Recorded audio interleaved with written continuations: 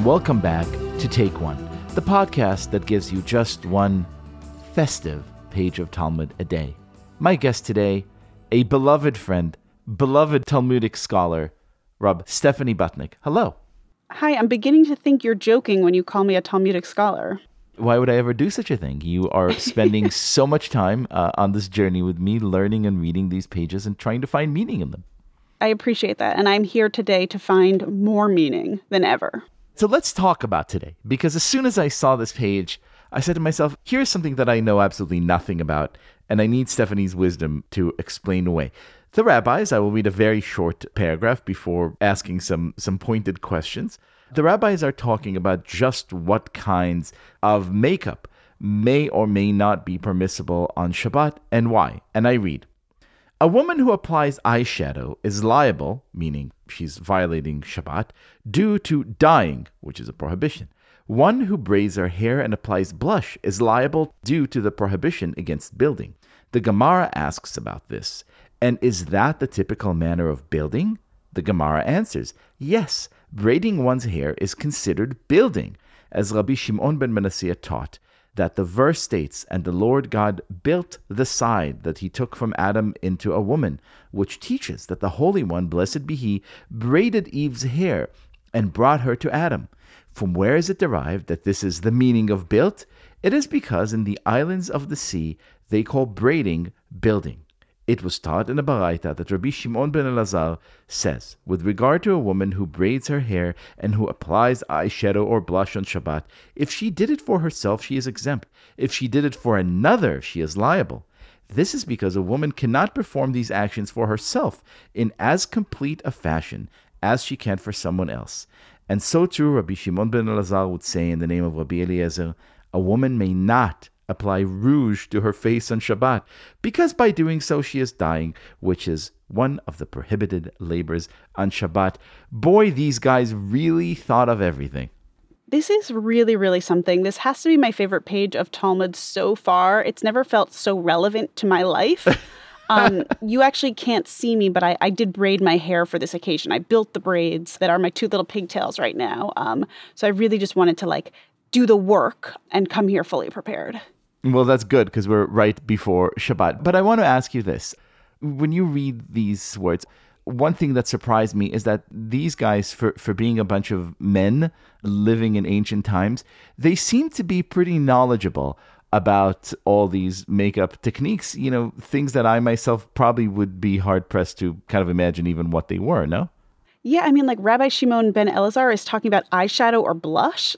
It's so funny to me to see these words in this text, but I'm sort of torn because part of me thinks that this is sort of a way to manage women's appearance, but I actually think it's not entirely that. It's actually saying women do these things maybe every day. Are they allowed to do them on Shabbat? So there is this sort of a real acknowledgement of the realities of what women's lives are like and sort of the things they do behind the scenes to be presentable to the world because we are told that that is how we must look. But I do like that this thought is being given to these practices. I mean, look, it is really hard to braid hair, right? To do it well, that is an art form. And so I appreciate that these rabbis, these dudes, really, really give it their due. I also love the idea that God braided Eve's hair and brought her to Adam. That visual to me is so striking and so tender in a way. Right? Like the world's best dad just took the time to patiently kind of braid her hair before the big moment. Yeah, I feel like I've seen those feel-good viral videos of dads who learn how to do their daughter's hair. I mean, it shouldn't be that out of the norm, but you're this is the cutest thing I've ever seen. I mean, the interesting distinction that I find here is this idea that a woman can braid her hair and apply blush to herself. She is exempt for that, but she cannot apply it to another because these rabbis are basically acknowledging that it's easier to put makeup on someone else than it is to put it on yourself. Acknowledging the labor of it. Yes, the labor of it. Yeah, I mean, I think we could sort of from here extrapolate to the idea that doing this professionally is important work. There's sort of all good things, all these sort of good nuggets we could pull out to today's world, but it's really hard to do someone else's makeup. So I guess that is really is more work. And I can't even imagine putting eyeliner or mascara on someone else. That scares me. It seems like a really tough thing to do well. That's kind of an amazing thought. One thing along these lines that occurred to me as I was reading these pages, is the notion, the things that were prohibited to do on Shabbat, the 39 melachot, the 39 labors that we're not allowed to do on Shabbat, all derive from the 39 labors that we're told it took to build the temple. And there's always been this phrase that made me, chuckle a little bit because it seemed ridiculous by people who loved working out and cared a lot about their appearance, how they would say, my body is my temple.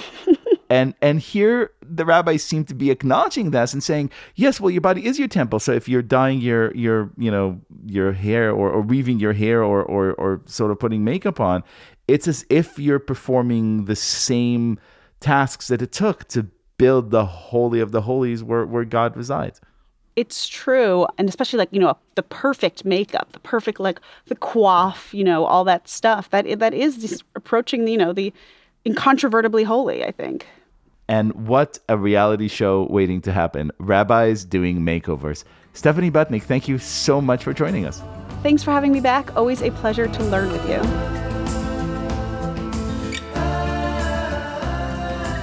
This has been Take One, a production of Tablet Magazine. If you enjoy this show, please go and rate and review us on iTunes or whatever platform you use to listen to podcasts. Each week, we'll be releasing new episodes, Monday through Friday, covering the entire weekly portion of Daf Yomi. I'm your host, Leah Leibowitz. Our producer is Josh Cross, and our editor is Paul Ruest. For more information, go to tabletmag.com/takeone or email us at takeone@tabletmag.com. I hope we've made your day a little bit more Talmudic, and we'll see you again soon.